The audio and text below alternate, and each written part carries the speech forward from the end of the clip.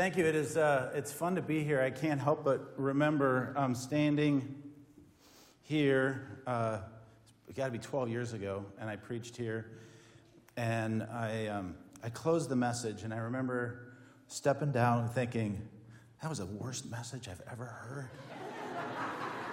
So would you please allow me to redeem that experience this morning? Before I start, I want to, Twin Lakes Bible Camp is a very special place. We've been there now 14 years. The time has gone by so quickly. But we got a big thing going on. So our strategic planning process with our board has kind of led us to some facility improvements over the years. In 2016, we started looking at, well, what's the next thing? And we wanted to address our dining hall situation. We best describe our dining hall experience. How many of you campers? Stand up if you're a Twin Lakes camper. We should have done this before kids' church, right? But Twin Lakes campers, the best way we can describe our dining experience currently is chaos. I don't know how, and we can do, so what we said, thank you. So what we decided is we could do better than that. We want to create an opportunity to sit around the table and to have our counselors actually connecting with campers. And so as we started designing a space, we nicknamed it the Gathering Place because we're going to gather there for meals. It's a walkout basement. We're also going to gather for worship, and we're going to gather in times of storm. It's actually, the lower level is a storm shelter that will about 4,000 square foot storm shelter. So we're excited about that as part of our chapel. Gathering for just connecting. There's lots of spaces in this building that are designed for that. So that's what we've nicknamed it. It's going up. How many of you have driven past? Okay, I notice you because I live across the street. So when you drive in, I'm watching, and there's a donation box out there on the thing. So a lot of times people ask me, what's the next step, or what can we do to help? Tyler, what's that next slide? Oh, that's a little picture of the inside. Probably will look like that. That's artist rendering, right? But it's will be done by spring, Lord willing. But the question that people ask me is, Scott, what can I do to help? So it's a $2.5 million project. But here's the good news, and I haven't told very many people this. We're actually at $2.3 million raised to date towards the 2.5. Okay, that's a good response, but just pretend like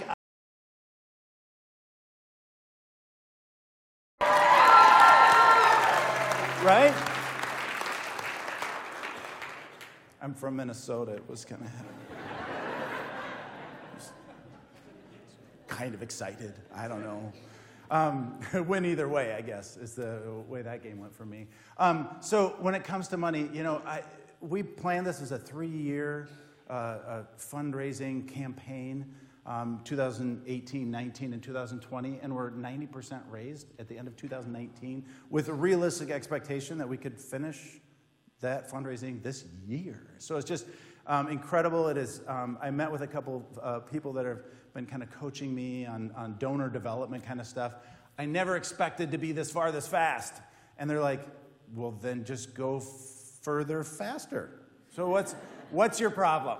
And I'm like, that's awesome, because we can begin to do some things with adding necessary staff, enhancing some programs, get to the things that we've had on our wish list for 3 to 5 years from now, updating our mini golf course and putting up the zip lines again, and developing a high ropes course, mini farm project. Lots of things kind of on the 3 to 5 year plan, and now we can move forward faster. So we're excited about that. As I started preparing, so that's the background. As I started preparing the message, my first title for this message was "Who, Me?" And then I went to this is time of year. Farmers are thinking about one thing. What are they thinking about? Yeah, what have we been singing about?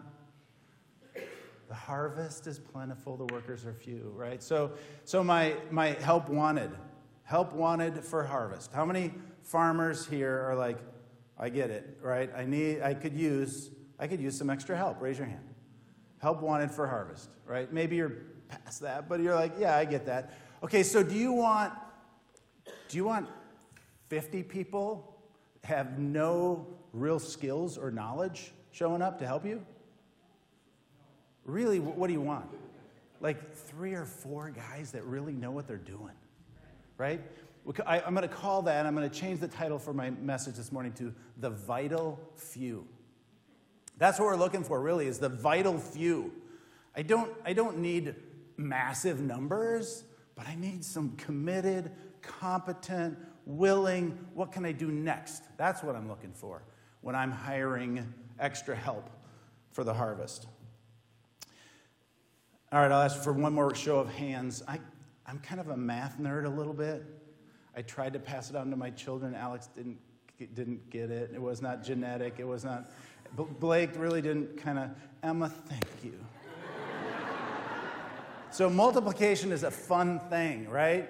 Like multiplication tricks especially. I love when we can multiply. It just moves forward faster, right? Multiplying. Like if you're going to multiply by 10, what's the obvious trick? Everybody knows this one. Add a 0, right? If you're going to multiply 11, you have a 2-digit number, you're going to multiply by 11. Does anybody know this trick? You take the first number, you add the 2 for the middle number, and then the last number is the last number. Like let's say 45 times 11 would be 4, 9, 5. You can take out your calculator if you want to, right? And if you get over 10 on your addition, then you just carry the 1 and leave it. It works. It's a great little trick for multiplying by 11. How about 9? You know how to multiply? You got it, yeah. Hold up your hands. Hold up your hands. It figures. Okay, so if I'm going to multiply any single-digit number by 9, right, I'm going to multiply 9 times 4, right? So I'll go number off 1, 2, 3, 4, put the 4 down, and I have 3 on this side, 6 on this side. 36. I'm going to multiply by 7. 1, 2, 3, 4, 5, 6, 7. Put 7 down, and I have 63. Isn't that cool? Okay, you can, if you listen to nothing else today, you got that trick. I got one more. What if you multiplied 1 times 12? Does anybody know the answer to that? That's right, 2.2 billion. Because the 1 I'm talking about is Jesus, and the 12 I'm talking about is his disciples. And according to the 2010 census, 2.2 billion people claim to be Christians. Now we know that number might be inflated a little bit because Christian doesn't necessarily mean Christ follower. But still, it's a massive number compared with Jesus and a few of his helpers. The camp has put together a new vision statement. What is Help Wanted for Harvest? Our mission is to glorify God. We want to utilize our facility. We want to utilize our gifted staff. Notice the very important adjective there. Providing opportunities for Christ-centered spiritual transformation. Our ultimate goal, and this has been for 64 years, we want campers to come and experience Jesus in a powerful way. And so our vision, as we look at what do we want our facility and our programs and our staff, what do we want to see happen, the vision is I want campers to experience Jesus in such a powerful way that they become disciple makers.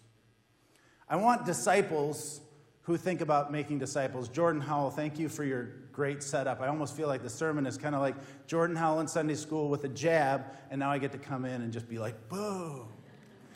Because it was so exciting to hear Jordan talk about the kids that he's investing in as if he's not a kid, right? But the kids that you've invested in now looking to invest in another kid. You know, it's like grandchildren in the faith. And you can just see that excitement. It's like, that is so cool. You not only figured it out, you not only understood what it's like to follow Jesus and the incredible richness that brings in your life, you're going to tell people about it. You know, and it's exciting. It's fun. It's what I want every camper that comes to Twin Lakes to experience, is that it's such a powerful impact that they can't help but just take it. They have to take it, let it root and grow and spill out all over the place. So what does a disciple look like? Some of my staff are here, and Brett, I think you have the first verse, and Angie and Mark, come on up here with me. You you can grab one of these microphones. We're going to look at what does a disciple look like. Actually, I think I gave you... Oh, you're going to have to stay up here for a second. Yeah, you're going to have to stay up here for a second. Because I have what does a disciple look like? A disciple looks like they have assurance of their salvation. This isn't one of yours, right? No, I don't think so. I think I have these. No, I don't. But anyway, they have assurance of their salvation, that they may know. Yeah, I have this one. You have that one? Yeah, read it. I don't remember which ones I gave you guys. But as they're coming up here, so these guys are my staff. Brett's brand new to the area. Mark, brand new to the area. Angie, not brand new to the area. Something else brought her to the area. Home church. But for me and for my staff, and John and Bree back aren't here, but also regular attenders here. How awesome it is that this church has invested in us, and we love you guys. So I know our journey when we first started coming here 14 years ago. We'd been to lots of different churches, but a few people here said, "Hey, you don't know anybody, but you belong here." You know, it was welcoming. It was warm. And I think many of you have felt that same way. You know, I wasn't born here. I wasn't raised here. I'm not related to anybody here. But this is my church family. And I'm so thankful that many that I've brought to the Twin Lakes to employ have also found a home here. Anyway, what does a disciple look like? 1 John 5:13. I write these things to you who believe in the name of the Son of God, that you may know that you have eternal life. That you may know. There's a confidence to that. A disciple is marked by that, a confidence. I know who I belong to. Second one, they're growing in the grace and the knowledge of their Lord and Savior. There's growth happening. Who's got that one? 2 Peter 1:8 says, "For if these qualities are yours and are increasing, they keep you from being ineffective or unfruitful in the knowledge of our Lord Jesus Christ." Jane hates when I use double negatives, like it's confusing, right? So let me just kind of put this in the positive. If these qualities are yours and increasing, they make you effective and fruitful. That's an evidence of a disciple. They're effective and fruitful. And Mark. So this is Mark Larson. Okay? We're not related. He is not my son, but I would claim him in a minute. Yeah, so Matthew 9, when he saw the crowds, he had compassion for them, because they were harassed and helpless, like sheep without a shepherd. Then he said to his disciples, "The harvest is plentiful, but the laborers are few. Therefore pray earnestly to the Lord of harvest to send out laborers into his harvest." So let's put some faces on, and you guys can stay up here for a second. I get some faces on what disciples and disciple makers look. I could have picked many, but these three were all former summer staff who came back this last summer with new disciples because they are in the process of sharing their faith with others. Stephen Jones was a camper, summer staffer. Now he is working on the salt plant in Cedar Falls. Stephen and his wife in college ministry. Stephen came and one of our speakers. Trent McNeil in the red hat in the very bottom left. Trenton has been a youth pastor down in Des Moines. He's now in Newton. And he came 3 weeks last summer. He brought with him an intern who he is pouring into and a bunch of kids that he's pouring into. And we just see that flowing through. Melanie's on the left there. Melanie's from Pocahontas. Many of you probably know Melanie Nesbitt. Melanie is now a teacher at Humboldt. How many have connections there? Melanie is just as an opportunity to share her faith. And so we're not only seeing these disciples owning their faith, but they are becoming disciple makers. And that, I think, is essential to what we're talking about today. So thanks, guys. So proud of my team. John and Bree back. So John and Bree aren't here. John has actually resigned. He's taken over his dad's business up in Albert Lea, construction, and so they're up there. They bought a house. They're getting it prepped so that they can move into it. It's actually a house that has walls and a roof, and that's all. It was a project started several years ago by somebody else who was building his dream house and stopped. So John's going to finish it. But they're up there today. By the way, next week, if you want to come and say goodbye to John and Bree back, next Sunday afternoon, 27th, right? There's going to be an open house at camp in Harvest Hall to honor them. There's a poster in the back. If you wanted more information, ask one of us, but that'll be a sweet time. So what does a disciple look like? Now, what's the method look like? And I have a couple passages of Scripture I want to look at. First, the Lord's Prayer. When we look at the Lord's Prayer, the making of disciples is... So if I were God, I probably would have come up with a better plan. Because in God's plan, He relies on people like me and you to accomplish bringing the kingdom of heaven to earth. I would have had a better plan, I think. But that's His plan. And we see evidence in the Lord's Prayer. Our Father who art in heaven, hallowed be your name. Your kingdom come, your will be done on earth as it is in heaven. And the ones on earth to accomplish this are you and me. Second one is a Great Commission. We're very familiar with that. Therefore, go and make disciples of all nations, baptizing them in the name of the Father and the Son and the Holy Spirit, teaching them to obey everything I've commanded, and surely I'm with you always to the very end. In that context, a lot of times we think about go and make disciples means I'm going to go, or that I have to go and make disciples. But the actual Greek word that's used here, a better interpretation of it, is as you go. You're mouthing those words. As you go. So it's not like I'd love to make disciples, but, I'm here. And in order to make disciples, I have to go. But instead, the context here clearly is, as you're living your life, as you're interacting with people, as you're doing what you normally do, make disciples. You're already there, wherever go was going to take you. Now, sometimes go might mean Cedar Rapids, and sometimes go might be the Philippines. God is calling people to all over. When Jane Hockmuth was a camper at Twin Lakes Bible Camp in junior high, she said, God, I'll go wherever you want me to go. I'll serve you wherever you want me to serve.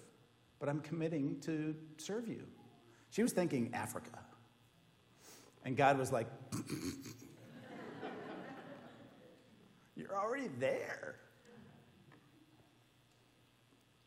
But the next how is really Jesus' model. When we think about the disciple maker that we are going to emulate, why wouldn't we look to the best disciple maker? But we have to be realistic. What do you have to work with? Right? I read someplace if there was an employment agency that was going to kind of rate these 12, it might sound something like this. Simon Peter is emotionally unstable and given to an offensive temper. Andrew has absolutely no qualities of leadership. James and John place personal interest above company loyalty, and they're mama's boys. Thomas demonstrates a questioning attitude that would likely undermine morale. And we feel it's best that you know that Matthew has been blacklisted by the Jerusalem Better Business Bureau. James, the son of Alphaeus, Thaddeus, definitely leanings towards the radical. But there is one candidate that shows great potential, a man of ability and resourcefulness, keen business mind, highly motivated, ambitious, responsible. Judas is your man.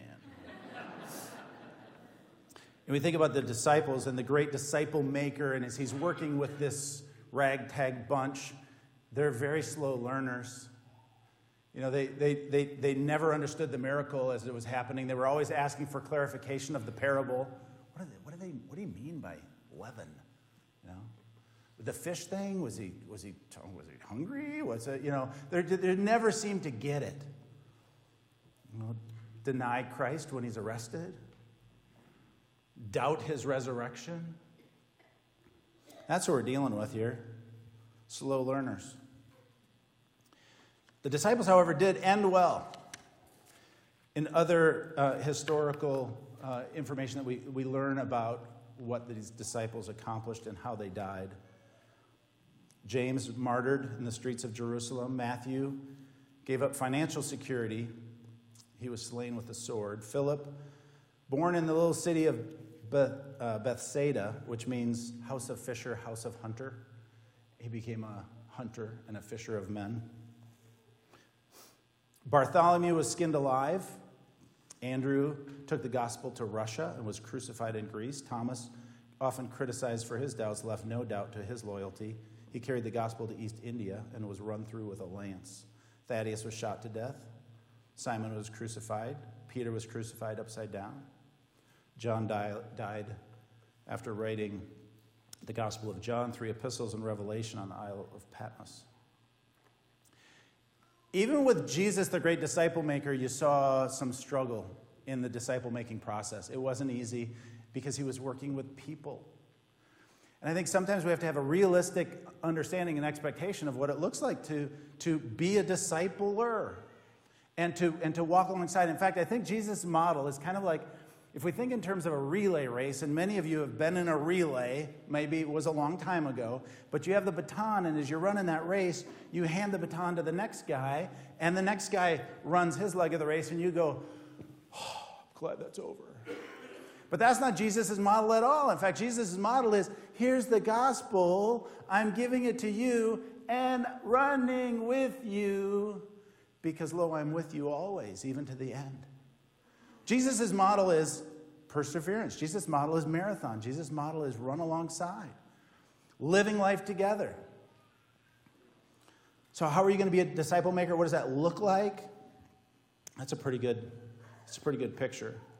The last one, the Pareto principle. Maybe some of you have heard Italian economist looking at the land ownership in Italy and saying, man, it seems like most of the land is owned by a few of the people. And he came up with the 80-20 rule. And it applies to a lot of different things. 80% of complaints come from 20% of customers. 80% of effects by 20% of causes.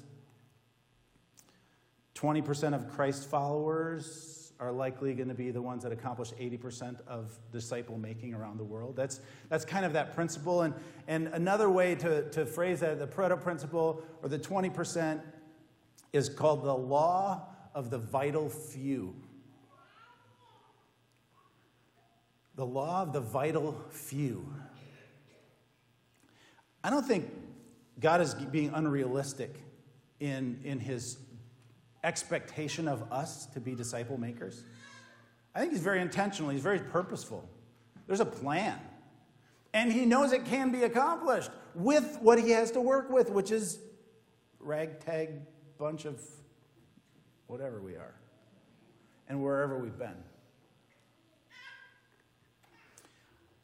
Is there a need in the world today for disciple makers?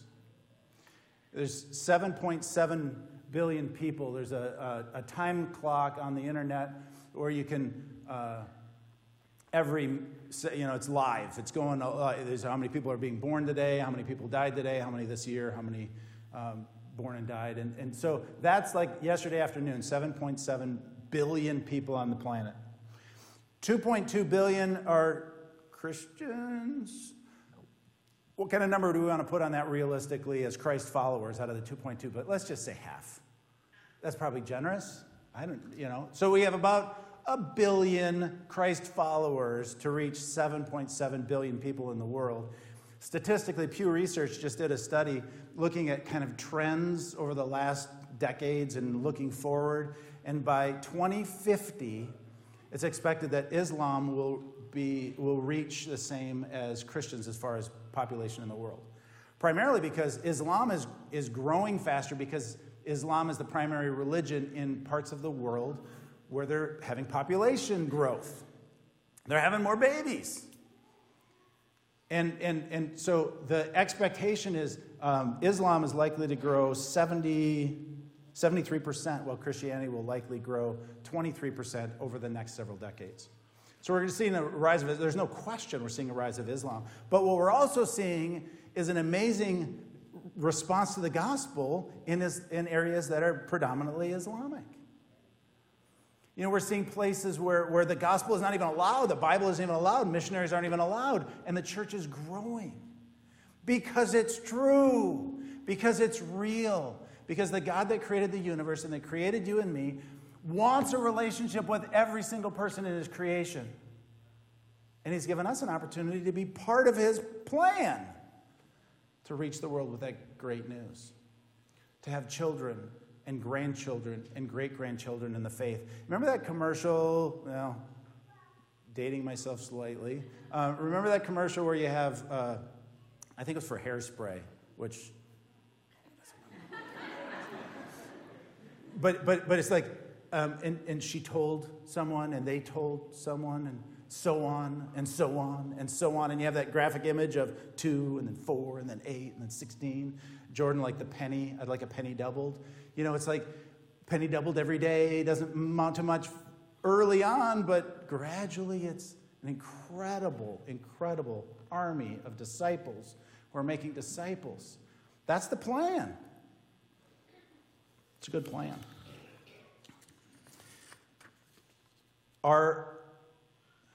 We talk about, you know, China and Islamic areas where the gospel is being preached and people are responding. Twin Lakes Bible Camp last summer had 77 kids say that they professed Christ out of 381 or 400-ish. It's an incredible, staggering number percentage-wise. I mean, think about it, as a church, as a pastor of a church, you're like, 77 people came to Christ in a year? I mean, it's just a staggering number. It doesn't matter how big your camp is or how big your church is. Why is that happening? Because they're ready, because the harvest is ripe. And when you have an opportunity at camp to just surround them, take away their phones, and surround them with godly influences and pour into them with great Bible teaching and exciting worship and sitting around a campfire and processing stuff at cabin devotions at night, and they start saying, well, I know these stories. Jordan shared about one of the kids in his small group. It's like, I knew all the stories, but finally it's making sense. And it's clicking, and now you're saying, are you ready to respond and say, I'm a sinner, and ask for forgiveness? Jesus, come into my life, change me forever, transform, do what you want to do. You ready for that? Yes, I'm ready for that. It's awesome. It's powerful. The harvest is plentiful, and the harvest is ripe. And most Christians, what's the third point there is, click, harvest plentiful. Rhetorical question. Is it ripe? Rhetorical question.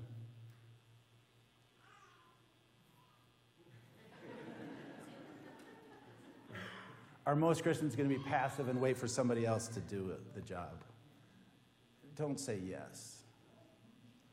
So you can say yes to the first two, but please don't say yes to that one.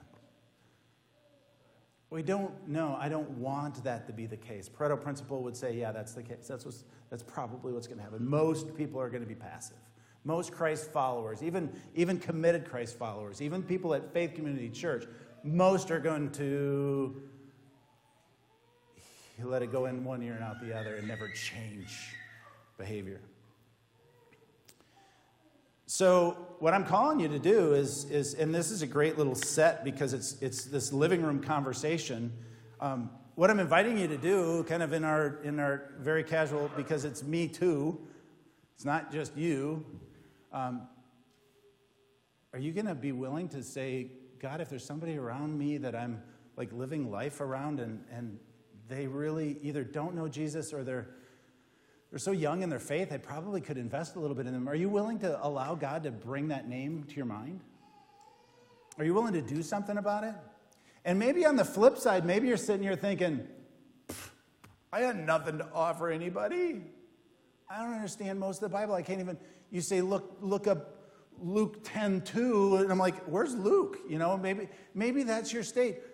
Fine, great. Maybe you need to say, I've been watching that other person and am so impressed with their spiritual walk, and maybe you just need to say, hey, can I hang around with you?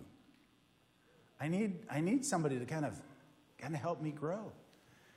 You know, Jesus spent 3 years, and he's the perfect disciple maker. Don't expect this to be like, okay, by next Sunday, I got it. You know, I talked to them about Jesus, and they got it, and off they went. It's not that easy. We have a sin nature fighting against this. We have an enemy that doesn't want to see people reached. But we can do something. I had a fundraising coach for a year, and one of the standout things that she would preach, it's kind of like the bullet point. You know, you take all these notes, and you're like, okay, underline, underline, underline. And that's these 2 words: avoid zeros. Don't call in next week and say, well, I really didn't do the things that we talked about. Avoid zeros. Do something. Don't shoot for perfect. Don't shoot for, Billy Graham. But do something. Be courageous enough to say, God, if lay somebody on my heart that either can mentor and disciple me or that I can mentor and disciple. Don't take on 12. I mean, Jesus, really, he's Jesus. 12 is a lot. 1 or 2, 3 maybe. Man, that could be incredible. Think about the grandchildren and the great-grandchildren if you do something, if you avoid a zero. Let's pray. Father, thank you for the time that you've given us to look at your word, to look at your model and example. We're willing to go against the flow. We're willing to go against the current. We're willing to say, you are Lord of all. You are Lord of my life, and I will proclaim your good works and your good news and your love for humanity. I will proclaim that to everybody that comes across. They should see it the way I live my life. They should hear it when I open my mouth.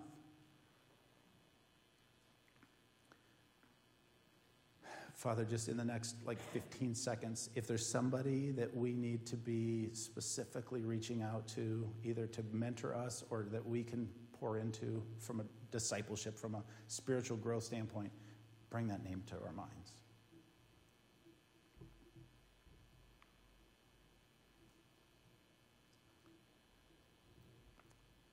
Maybe it's a kid or a grandkid or somebody here at the church or a family member or a neighbor or the grocery store or the gas station attendant, whatever. Who is it?